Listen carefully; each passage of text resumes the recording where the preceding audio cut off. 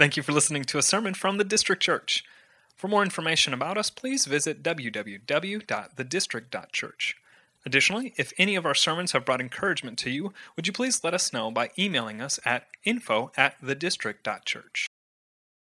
Amen. Good morning. You can be seated. At this time, we're going to dismiss the little Pentecostals in the church, the 3 to 5 year olds. So they can. I'm sorry if you've got a Pentecostal background, but they can go to their class and they'll head out. For the rest of us, if you have your Bibles, I want you to go ahead and grab them. Either open them up or turn them on, whatever version or form of a Bible that you're using. We're going to be in 1 Corinthians chapter 15 today. 1 Corinthians chapter 15. We're going to be looking at the first 11 verses of this passage as we talk about the resurrection of Jesus. And obviously, that's going to be the message. I mean, this is Easter. This is Resurrection Sunday. We're going to be looking at the resurrection of Christ. And we're going to be looking at the significance of this and why it is so important for us to not only just draw attention to this annually, but to also just draw attention to this daily in our lives as we just live. Because this is all of Christianity hinges on whether or not Jesus rose from the grave. All of it hinges on this singular event. And that's why I want to look at this passage, because that's exactly what Paul is doing in preaching to this church in Corinth, is he's calling them back to remember this significant news. Because he wants to remind them of who they are in Christ, who they are as a church, and the very means by which they exist as a church. They exist as Christians. They exist as believers is on this singular truth of the good news of Jesus Christ. And so for us today, this isn't going to be, honestly, anything that you've not heard before if you've attended an Easter service in the past. And if you're a believer in here and you attend church regularly, again, this is not going to be anything new. I don't have some refreshing new spin on the Easter message. I remember, kind of in my early years, I took a class on preaching, and that class on preaching, for whatever reason, one of the professors said, you need to keep your best sermon for Easter. And then I remember one of the students actually kind of challenging that and being like, that kind of puts a lot of pressure on one Sunday, on one sermon to be preached. And he said, well, then you're kind of missing the point. If you hold everything on what you preach on Easter, and then let that be the foundation for everything that you preach from there on out, it's all preaching the same thing. It's all preaching the good news of Jesus' life, His death, and His resurrection. And we then apply that to literally every sermon that we preach every single week.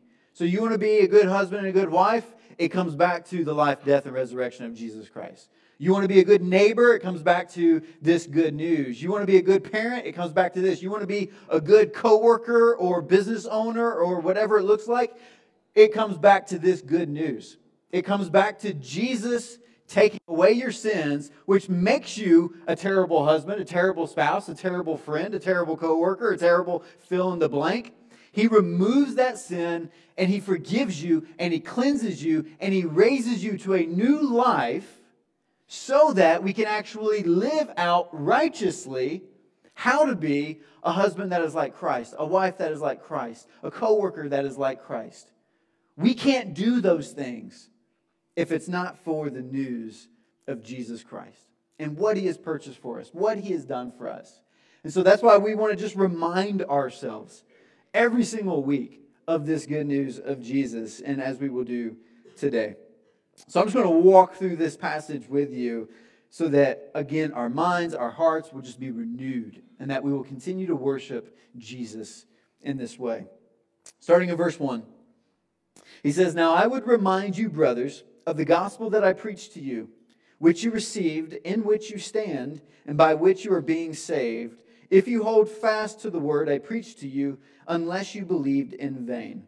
Now, that's an important couple of verses in Scripture right there. Those two verses, they say a lot. And we're going to come back to them because Paul is doing, or what he's doing here is he's wanting to provide assurance of faith for the church in Corinth. He's wanting to remind them of the only thing that allows them to stand and that allows them to be saved. He's reminding them of the reason for why they exist as a church. He's reminding them of the power of the gospel. And this is what Easter represents for us as well. It just reminds us of the truth that we hope to never forget. And that's why he begins it with, let me remind you. Why does he have to remind them? Because we as humans, we're prone to forget, are we not? Like how much, you don't have to, this is rhetorical, so don't answer this, but how much money is in your bank account right now? To the cent. You don't know because you've already forgotten. Do you know where your birth certificate is right now? Okay, maybe some of you do if you're responsible, all right? Some of us have to call their mom, right? How many of you know what your GPA was when you graduated high school or college? Maybe some of you, if you're proud of it. But for others, we want to forget those things, right? If you know all three of those things right now to the cent, there's something wrong with you. But that's the side point. We are prone to forget things. And that's why the Apostle Paul here is drawing their attention back, because they're prone to forget. We get caught up in the busyness of life. We get caught up in the work-life balance that we have. We get caught up in these things, and we forget the most foundational principles and truths that should actually define our lives, that we should actually be living by. And so he wants them to be reminded. And again, I'm going to come back to these two verses because I believe they're profound and necessary for us to know what it means to really hold fast to the word that he preached, unless you believed in vain. That truth is important in being able to receive, stand, and be saved by the gospel in order for it to be our reality. So the question I hope you're asking in your mind is, if it's so important to remind us of this gospel, what is this gospel? What is this gospel if it is necessary to be reminded of? Well, we see it in verse 3, starting here. For I delivered to you as of first importance what I also received, that Christ died for our sins in accordance to the Scriptures, that he was buried, and that he was raised on the third day in accordance with the Scriptures, and that he appeared to Cephas and then to the 12. Then he appeared to more than 500 brothers at one time, most of whom are still alive, though some have fallen asleep. Then he appeared to James, then to all the apostles. Last of all, as to one untimely born, he appeared also to me. For I am the least of the apostles, unworthy to be called an apostle, because I persecuted the church of God. But by the grace of God, I am what I am. And his grace toward me was not in vain. On the contrary, I worked harder than any of them. Though it was not I, but the grace of God that is with me. So whether then it was I or they, so we preach, and so you believed. And so I want to walk through 6 points that are just walking through this passage here. 6 points that are drawing our attention, that are pulling our minds back to remember the significance of each of these things. Because all together, it's the good news. But even individually, each of these points just have so much to do with your daily life. How you follow Christ, how you live in Christ, and how you spread this news as you encounter others. And so the first point that I want you to see is that Christ is of first importance. Like if we were to end history right now, and someone were to ask, what was the one thing that we should remember? Like if there were to be one last newspaper that was going to be printed with a headline on it to sum up all of history and to draw attention to the greatest headline that has ever existed, what would the headline be? According to God, the headline for all of human history would be this one thing of first importance. The main thing is that Christ lived a perfect life, that he died a death, and that he was buried, and that he rose again 3 days later. That would be, according to God, the greatest thing that has ever happened in all of human history. That's why Paul says this is of first importance. Now, everything else pales in comparison. The headline's not going to read the rise and fall of the Roman Empire. The headline's not going to be the independence of the United States from the Great Britain. It's not going to be that. It's not going to be the building of the Great Pyramids. It's not going to be your political party that won an election. It's not going to be any of those things that we at times think are the greatest thing that we might have experienced. But rather, the headline is going to read that the God-man, Jesus Christ, came and He lived a perfect life. He died the death that we deserved. And 3 days later, He rose from the grave. This is the most important thing and greatest of importance to all of humans. Literally, all of human history literally hinges on this event. I mean, we respectively gauge time by the person of Jesus Christ. Before Christ, in AD, Anno Domini, the year of the Lord. I mean, everything hinges on Jesus. Everything. And not only just our human history, but our eternity hinges on the person and work of Jesus Christ. It's important, and that's why He is saying it is of first and greatest importance. As Ron Burgundy quotes, of Himself, I'll paraphrase, Jesus is kind of a big deal here. All right? He's kind of a big deal. He should not be merely an add-on to your work-life balance. And this is kind of where I'm going to throw some application in here. Because Jesus is of first importance, I hope we do not manage our relationship with Jesus like we manage the relationships we have with everyone else. Because at best, if you're a really close friend with someone else in our busyness of our culture and whatnot, you might get to see them once a week, once every other week, and you have to schedule those meetings out. If you got children, you got to work that out. Like, there's so many things that you have to work out in order to just see someone else, to be able to relate with them, to be in their lives and have them in their lives, to be able to be honest with one another and actually share what's going on in your life and what's not going on in your life. Like, it takes work, but at best, you might see someone once a week, maybe twice a week. That's not the way it is with Jesus. And I hope that's not the way that we're gauging our relationship with Him. Because He is of first importance, He is not someone that we schedule time to be with, maybe once a day, maybe once every few days when we think about it or when it fits our work-life balance. But rather, He should be the relationship that defines all of our work-life balance. He should be the relationship that is informing all of those things. So that when we wake up in the morning and we're looking at our schedule for the day, we're running it by Jesus and saying, does this look good in a schedule that's going to honor you and glorify you in all things? Whether I'm eating or drinking or whatever I'm doing, as 1 Corinthians says. Do we let Him define our relationships and our lives as if He is of first importance? Or do we get to Him whenever it's convenient and important to us? That one's a hard one to hear. But what Jesus does for us is He promises something for us, and this is good news. He promises something for us that no other person in this room can promise you, even your spouses.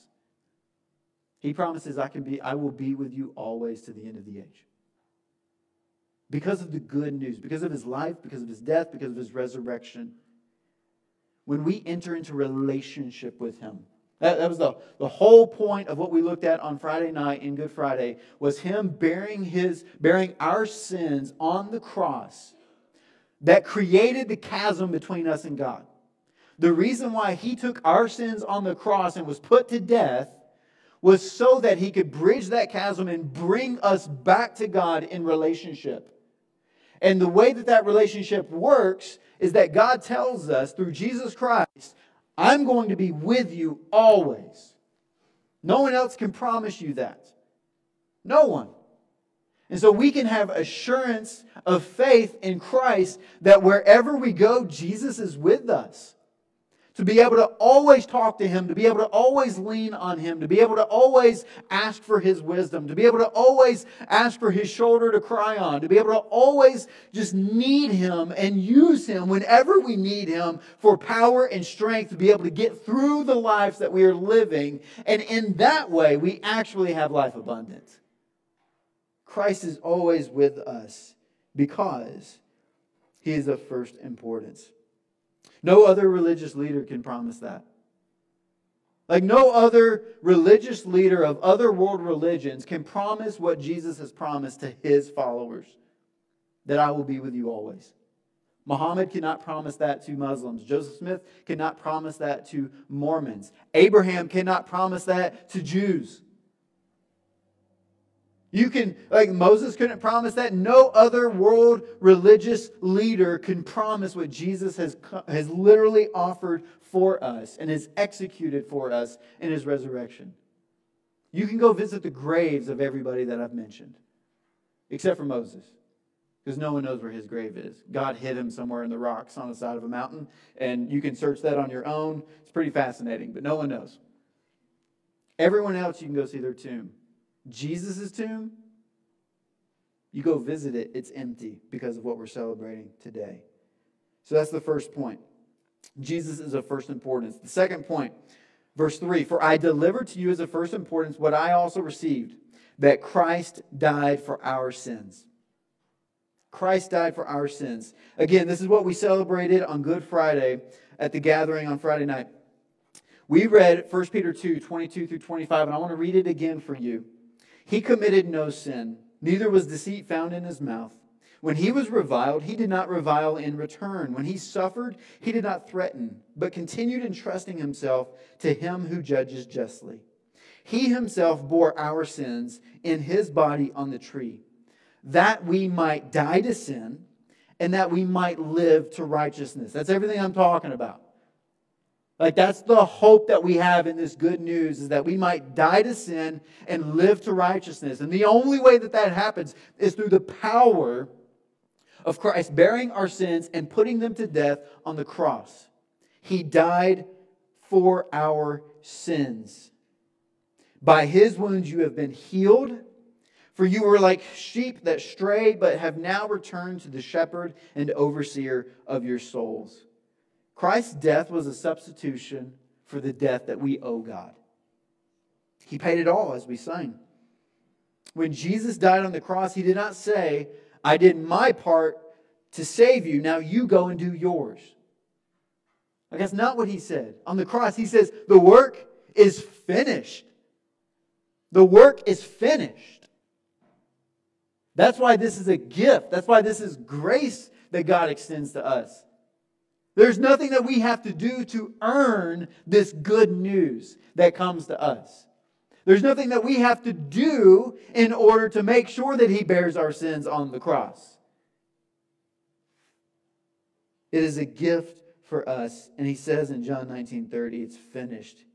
He kills your sin by becoming sin and allowing God's wrath to crush Him and kill Him. And we all fit in that category of sinners that have placed Him there on the cross. Romans 3:23 is clear about that. For all have sinned and fallen short of the glory of God. I looked it up in the Greek to see what all meant, and it means all. It's everyone. We're all in that same boat. And you're like, no, my precious baby that's born, they're a little angel. Just wait. Just wait. We are all sinners in need of saving grace. And that's why Jesus came to substitute Himself. Because we are deserving of death. We're deserving of God's wrath. And He takes it for us on the cross. And He bears the weight of God's wrath in our place, so that that wrath towards us could be diverted away, placed on Jesus. And then in return, God grants us and gives us the righteousness of Jesus. That's 2 Corinthians 5:21. One of my favorite verses. You hear me preach it all the time, or just say it all the time, that He who knew no sin, like it says here, He committed no sin. He who knew no sin, He was perfect in His life. He became sin. He became you and went to the cross so that you and I might then become His righteousness. The righteous for the unrighteous. Martin Luther calls it the great exchange. The great substitution. And that's exactly what Jesus purchased for us at the cross. That's the second point. The third point is that He was buried. That He was buried. People oftentimes call this Silent Saturday. What are we doing on Saturday while Jesus is buried? We're just sitting in the silence. But there's significance in the fact that Jesus needed to be buried. God literally held a funeral for your sin. That's what's going on. It's a funeral for your sin. I want you to think about that. God put Jesus in the grave for 3 days to guarantee that sin was dead once and for all. That Jesus didn't merely pass out on the cross and then wake back up a little later. That's actually a theory out there called the swoon theory, that they believe that he just passed out for a little while and that he came back, he just woke up from his nap. That's what a lot of people try to preach in order to disprove the resurrection. And so God said, I'm going to make sure that they realize that he's dead. And the swoon theory, knowing what they did in beating him, and torturing him, and nailing him to a cross, like it's going to take a little longer. If you were just napping and you're just waking up from that and you're not God, but you're just this man who everyone believed to be the Son of God. If he's just a man and was napping and woke up, it's going to take him a little longer than 40 days to recover from what they did in order for him to fix some breakfast for Peter on the shore just a few weeks later in order to restore him after he denied him 3 times. It takes a resurrection from the dead to be able to do what Jesus did. He was buried. And not only that, but his burial, this is just him, according to the Scriptures, fulfilling what was already prophesied. Isaiah 53:9 talks about the fact that he would be buried in a rich man's tomb. So that had to happen. And it's true, he was. He was buried in a rich man's tomb. It's also to fulfill the illustrations that we see in the Old Testament of Jonah being in the belly of the fish for 3 days and 3 nights. That is to fulfill the fact that this illustration is coming true in the Messiah, Jesus Christ, who is actually ultimately providing salvation for all of us. And so that's the third point. Jesus was buried. The fourth point is that he was raised on the third day in accordance with the Scriptures. The resurrection from the dead is the sealed assurance that we all need to believe Jesus is truly the Son of God. Is truly the Son of God. If the whole thing was taken to a world court and the lawyer was testifying on behalf of Jesus saying he was the Son of God, this is the clinching and final statement. It's the clinching and final statement that wins it for Christianity every single time. Because before Jesus died and resurrected, whenever he would go out and ask a simple question, who do the people say that I am? A lot of them would just give references of great prophets, great teachers. You're just an all-around, just a great person. But the only way that you can actually prove to be the Son of God is if you die and then you show that you are greater than death and you come back from it. Up until this point, that's what they're warring with in their soul. Is whether or not Jesus, if he dies, will he come back to life? And he's essentially preaching and telling them, you're going to kill me because of the claim that I'm about to make. I am God. I am God, and I have the ability and the authority to forgive sins by what I'm going to do on the cross. And they're all looking at him like, you're a madman, you're crazy. So what we're going to do is we're going to put you to death because what you're saying, if you're not God by claiming to be God, that's blasphemy. And that actually is lawful for them to put someone to death based upon that. So they're saying, if you're God, we're going to put it to the test. We're going to kill you. We're going to crucify you. And if you come back to life, then maybe there was something to it. Maybe we actually did miss it, and we just killed God. And that's exactly what they did.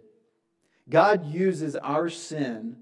I mean, this is what blows my mind, because Satan thinks he won. Satan's whole thing is, let me get Jesus out of the way. And the very thing that Satan uses in his mind to defeat Jesus is the thing that defeats Satan. I'm going to kill Jesus, not realizing that by killing him, I'm actually playing into God's entire plan from the beginning. That I am going to kill my son, and I'm going to put all the sins of the world on him, And that 3 days later, because my wrath is satisfied towards all of your brokenness and all of your sins and all of your bad thoughts and everything that you have done that is straying like sheep from the Lord, that's not living a life of righteousness, all of those things placed on Jesus, because His wrath is satisfied, Jesus no longer has to remain dead. Because the wrath of God is satisfied. Therefore, the authority that God has to literally speak things into existence, to create life, He is able to look at Jesus dead in the grave and resurrect Him on the third day in accordance with the Scriptures. And here's why that's good news for us, is because Jesus, as it says, He's the first fruits of the resurrection. He's the first fruits of the resurrection. I want you to see this because this is the big kind of question that the church in Corinth had. And that they're kind of wrestling with, and that their culture was wrestling with. It's just this idea of resurrection. A lot of them did not believe that there would be a resurrection. And so Paul just attacks it and dives into it. So where you're at, jump down to verse 12 in 1 Corinthians 15, and you'll see this play out, where Paul really wants to just elaborate on this one point here about the resurrection. He says, "Now if Christ is proclaimed as raised from the dead, how can some of you say that there is no resurrection of the dead? But if there is no resurrection of the dead, then not even Christ has been raised. And if Christ has not been raised, then our preaching is in vain and your faith is in vain." It's all meaningless if He didn't raise from the dead. "We are even found to be misrepresenting God because we testified about God that He raised Christ, whom He did not raise, if it is true that the dead are not raised. For if the dead are not raised, not even Christ has been raised. And if Christ has not been raised, your faith is futile and you are still in your sins."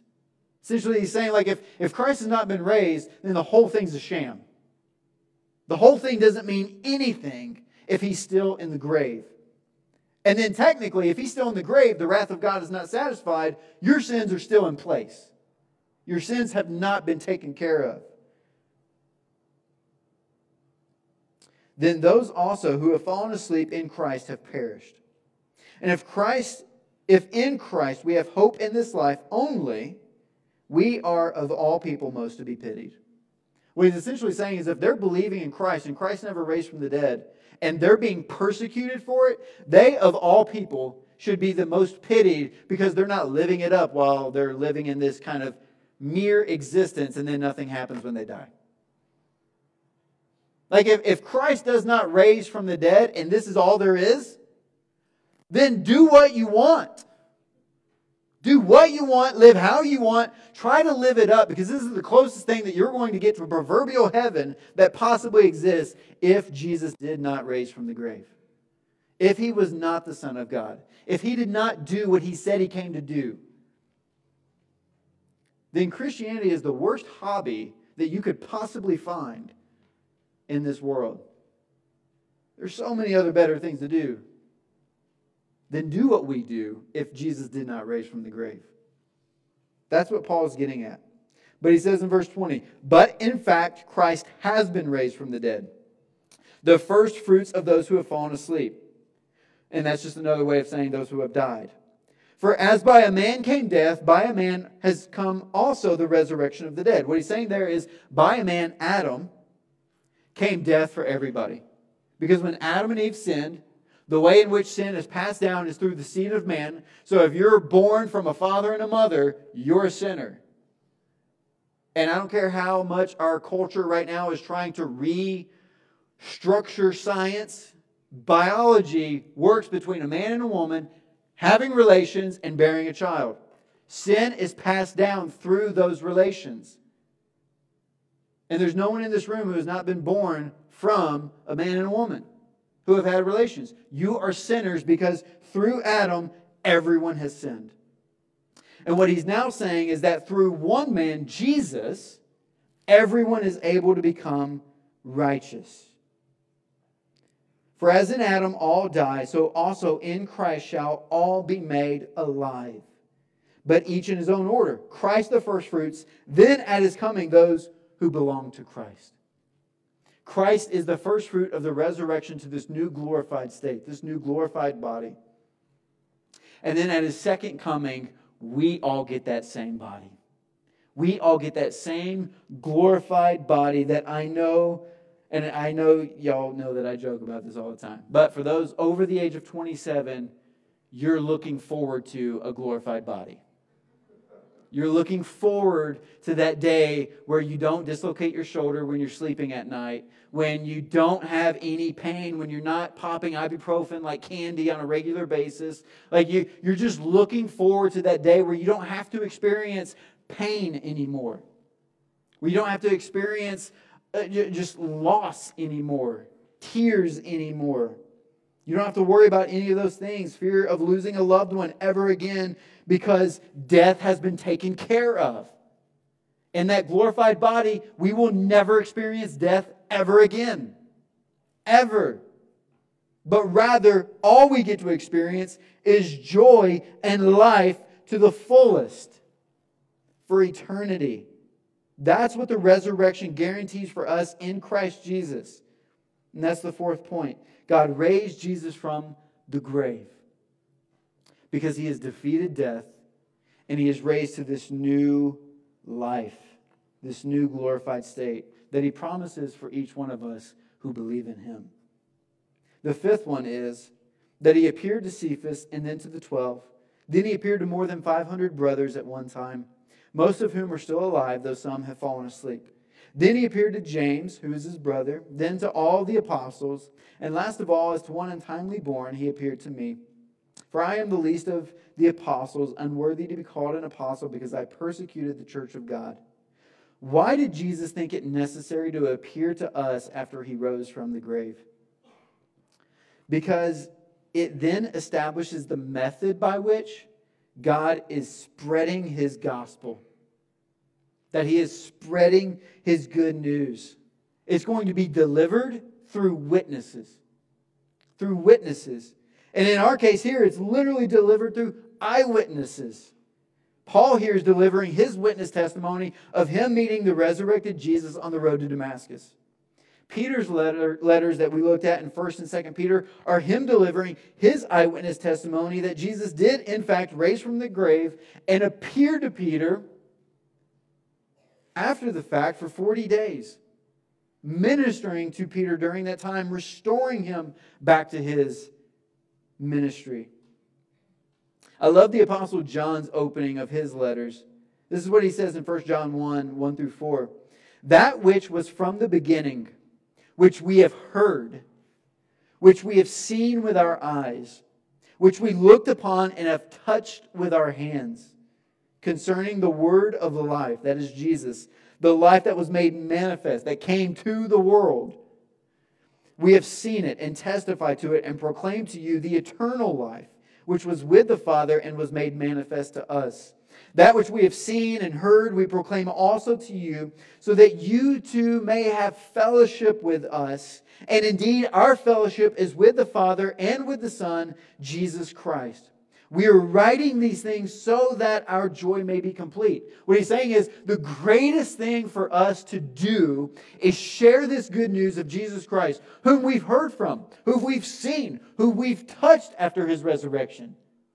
We are sharing this news so that you would believe and be brought back to God and enter into this fellowship that we have with God, who is with the Father and with the Son. We're with all of them. We're just enjoying relationship with Him. And that is the greatest thing that we get to experience in this life, this side of glory, is sharing this news and seeing people believe in Him and come to know Him and have their sins forgiven, have their shame taken away, have their guilt dealt with, and have their death paid for once and for all. Like, that's what he's preaching, and that's what gets so exciting about sharing the good news of Jesus Christ, is because you see people go from death to eternal life in Christ forever.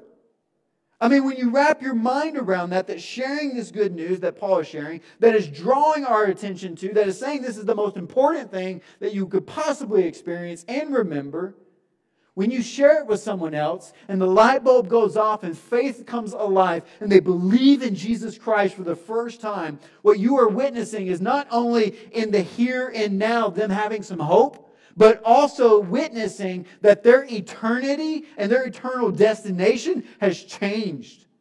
You've changed their address.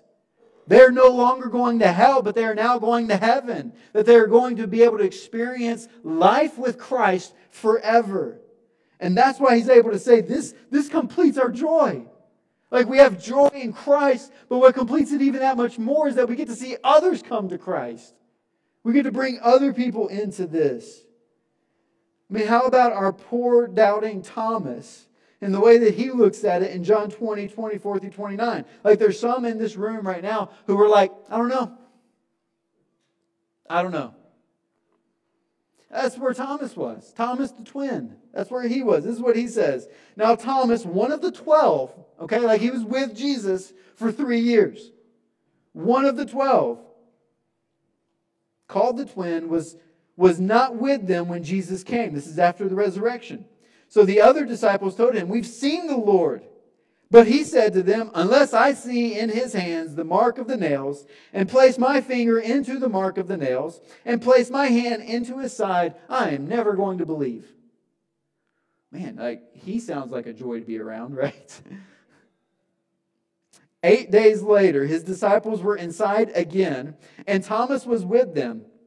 I love this. I don't know why this is in there. Maybe it's, if I had a superpower, it would be teleportation. Like, I just would love to be able to teleport. Don't know why.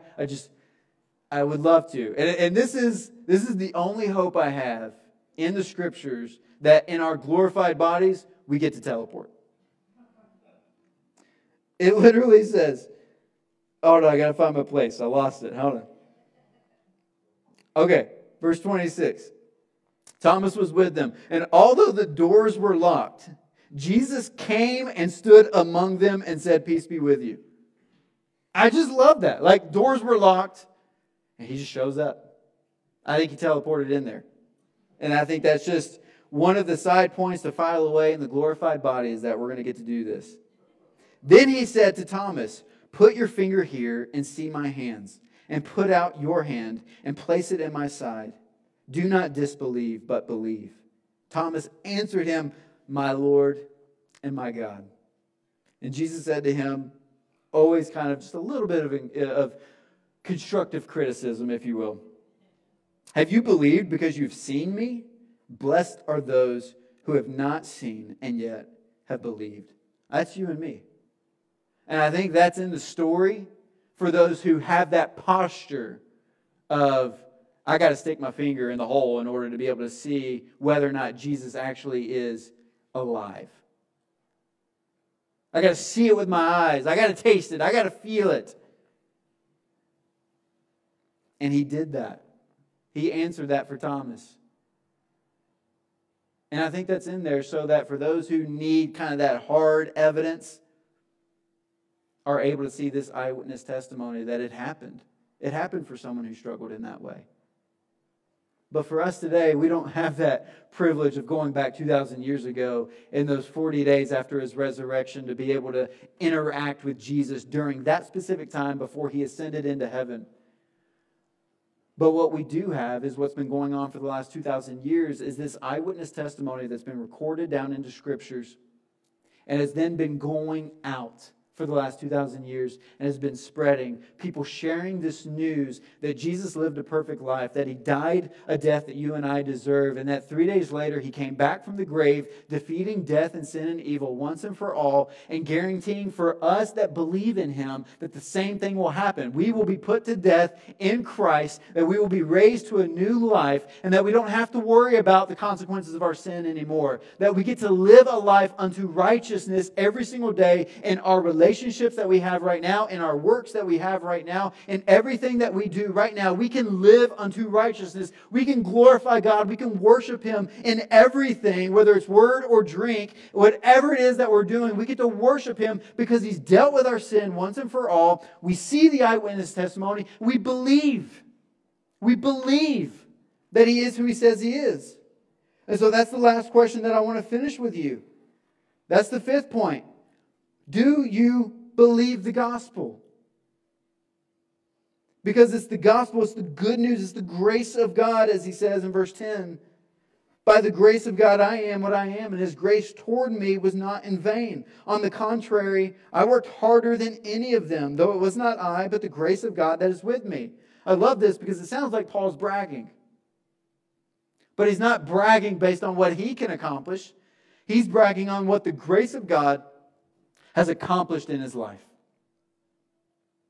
That He has taken him from a persecutor of the church and has so transformed him by this good news of Jesus Christ that it has now literally altered the life of Paul to where he's doing anything and everything in his work-life balance to make sure that the good news of Jesus Christ is being spread, is being preached, is being shared for others to have this one opportunity to believe. So back to verse 1 and 2. I said I was going to go back there. Let me remind you, brothers, of the gospel I preached to you, which you received, in which you stand, and by which you are being saved. It's received. Not earned, received. Like when you've received something from someone, like maybe think birthday, all right? You're not doing anything on your birthdays to earn gifts that people give to you. On their own initiative, they're going out and they're thinking of you, they're purchasing gifts for you, and they're coming and bringing it to you, and you receive them and you open them up. And you believe that they're good friends who have helped you out. They've done something nice for you. That's what we're doing here with the gospel, is that it is a gift that we receive. A free gift. Free to the point that Jesus on the cross says, it's paid for in full and it's finished. Nothing for you to do. It's done. Nothing for you to do. It's done. I think you just need to hear that again. And as you receive it, you're then able to stand in it, which is a signal of a resurrection. The reason why we baptize by immersion is because it's signifying the exact same thing that Jesus Christ has gone through in His personal life, death, and resurrection. That we are put to death in Christ, and that we are raised to walk, to stand in the newness of life, standing in the gospel of Jesus Christ. And that is what is saving us. That's what is saving us. Unless you believed in vain. The way Jesus' brother shares this news about whether or not you've believed in vain is he puts it this way. Because to be honest, James did not believe until post-resurrection. I mean, how hard would it be for you to convince your siblings that you're the Son of God? Like, that's going to be kind of hard, right? So James was not a believer in Jesus until after the resurrection. And that's why it says in this account that he appeared to Cephas and then to the 12 and then to over 500 believers. And then he eventually got to James. Like he finally got to James and convinced James, I wasn't lying. There's a reason why you were always at fault for the things that broke in our house, because I never did anything wrong. Like that's what, like James is like, it makes sense now why I always got the beatings. But this is what James says. Someone will say, you have faith and I have works. Show me your faith apart from your works, and I will show you my faith by my works. You believe that God is one? Well, you do well. Even the demons believe, and they shudder. Do you want to be shown, you foolish person, that faith apart from works is useless? What James is saying here is that there was this group of people, these Hellenistic Jews, who were saying that they believe in Jesus, but yet their lives showed no change. No dying to sin and living unto righteousness. That when they heard this news of what Jesus has done for them, they ascribed to it intellectually and said, that's good. I like that. But did not actually believe it unto salvation to the point that it changed their lives and changed the way that they scheduled out their work-life balance, that actually changed the way that they live their lives and do everything for the glory unto God, whether eating or drinking or whatever it is that you're doing. It changed them. The easiest way to say it is, if there's no change, there's no Jesus. If there's no change, there's no belief. There's no belief. Whether or not you believe in Jesus is going to be based on whether or not it changes your life. That it changes your affections. The way the Old Testament talks about this is that it removes the heart of stone and it gives you a living heart that is beating and pumping blood, that is coming from the foot of the cross, that is breathing life into you, that is honoring and worshiping God and bending you towards that direction rather than straying like sheep. There's going to be a change. And that change proves whether or not we believe. It doesn't earn anything. It's not something that is keeping your salvation. It's just proving whether or not it's legit. Proving whether or not you actually believe in Him. How do you know if your belief is in vain? Echoing James and Paul here. You'll work harder than anyone by the grace of God to live and preach the gospel. That's what they're saying. You'll, as Paul said, you'll work harder than anyone to put your sin to death and to live unto the righteousness of God. Because He's changed you. He's transformed you. He's saved you. By the grace of God given to you, the perfect, sinless life of Jesus Christ, the substitutionary atoning death of Jesus, and finally the death-defeating and assurance of faith producing resurrection of Jesus Christ. Do you believe this good news for salvation? If you believe this news, what I want to do now is I want to invite you to join us in the greatest meal of all time, the Lord's Supper, when we commune together to remember this great news.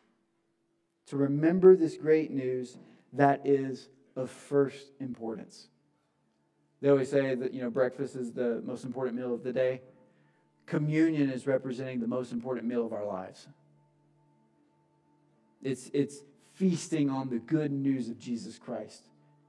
That He is the bread of life for us.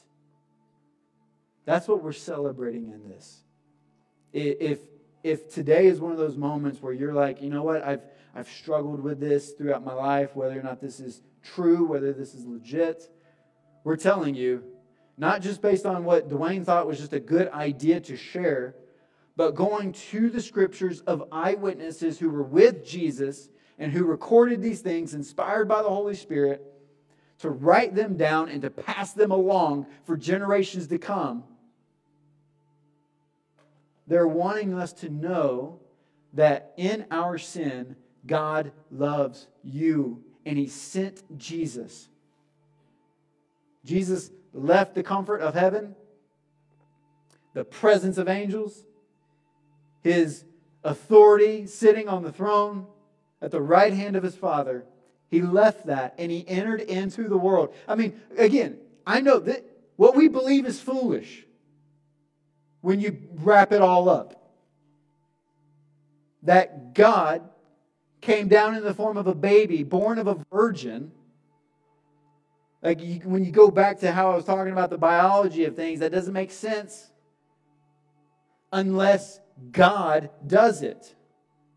And God did it. The Holy Spirit gave Mary a child. And that child was born. And because that child was not born of an earthly father, sin did not pass down to Him. And He then lived a perfect life, fully obedient to His Father, living out everything that we are supposed to earn. He did it exactly. He fulfilled all of the law, all of the Old Testament, when we talk about the law, you tend to think of the Ten Commandments. We're talking, there's over 600 laws that were throughout the Old Testament that you are to live by and abide by in order to be a standard of righteousness. And He did not miss one. He abided by all of it perfectly. He lived the perfect life that you're supposed to live, that you're called to live by God in order to be in relationship with Him. Not only did He earn that perfect life and righteousness, but then He goes and He substitutes Himself for us. The righteous becomes the unrighteous. And He dies the death on the cross that you and I deserve because we broke all the laws. He dies the death, and he steps in our place, and he absorbs the wrath of God. And he's put to death, and he's buried. Our sin with him. And because the wrath of God was satisfied, God brings him back to life and resurrects him on the third day. And he appears, over 500 people. He appears to them. God did this. I'm back. I'm back. And I'm here to do the same thing for you. Believe me. Trust me. That's all he's asking. Believe me and trust me.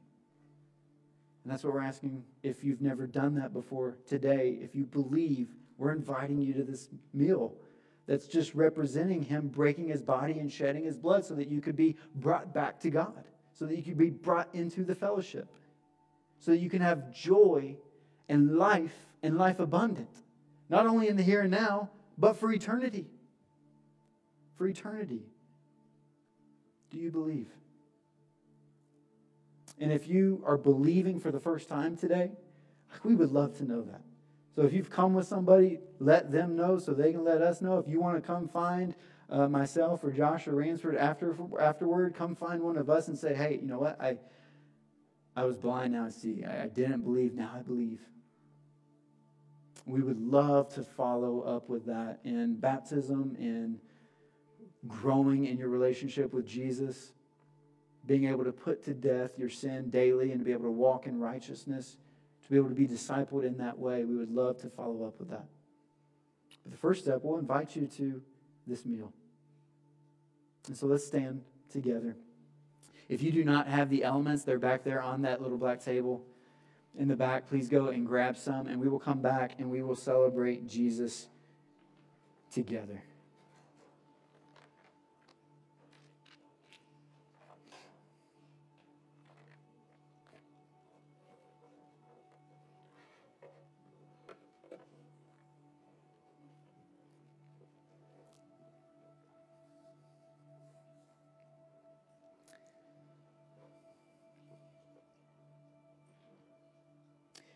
The Apostle Paul to the church in Corinth, letting them know what this meal signifies, what it illustrates. He says this to them, "For I received from the Lord what I also delivered to you, that the Lord Jesus on the night when he was betrayed, he took bread. And when he had given thanks, he broke it, and he said, 'This is my body which is for you. Do this in remembrance of me.'" This is him giving them a way, just like Paul's doing in 1 Corinthians 15, giving them a way to, as often as you break this bread, you're remembering me breaking my body for you, so that you don't have to go through that. In the same way, also, he took the cup after supper, saying, "This cup is the new covenant in my blood. Do this as often as you drink it in remembrance of me." The only way to forgive sins is to have death be paid. And the way that God has illustrated that throughout the entire Old Testament is through all these sacrifices of these animals, where blood was shed to cover sins, and it was always temporary. Because the only thing that could do it once and for all is it had to be a perfect sacrifice. A perfect human sacrifice that shed perfect blood to cover all sins. And that's exactly what Jesus was. The perfect sacrifice in shedding his blood to forgive our sins and appease the wrath of God. "For as often as you eat this bread and you drink the cup, you proclaim the Lord's death until he comes." Let's worship him now together in proclaiming his death, in the assurance that we have that 3 days later he also rose from the grave. Thank you for listening to a sermon from the District Church. For more information about us, please visit www.thedistrict.church. Additionally, if any of our sermons have brought encouragement to you, would you please let us know by emailing us at info@thedistrict.church.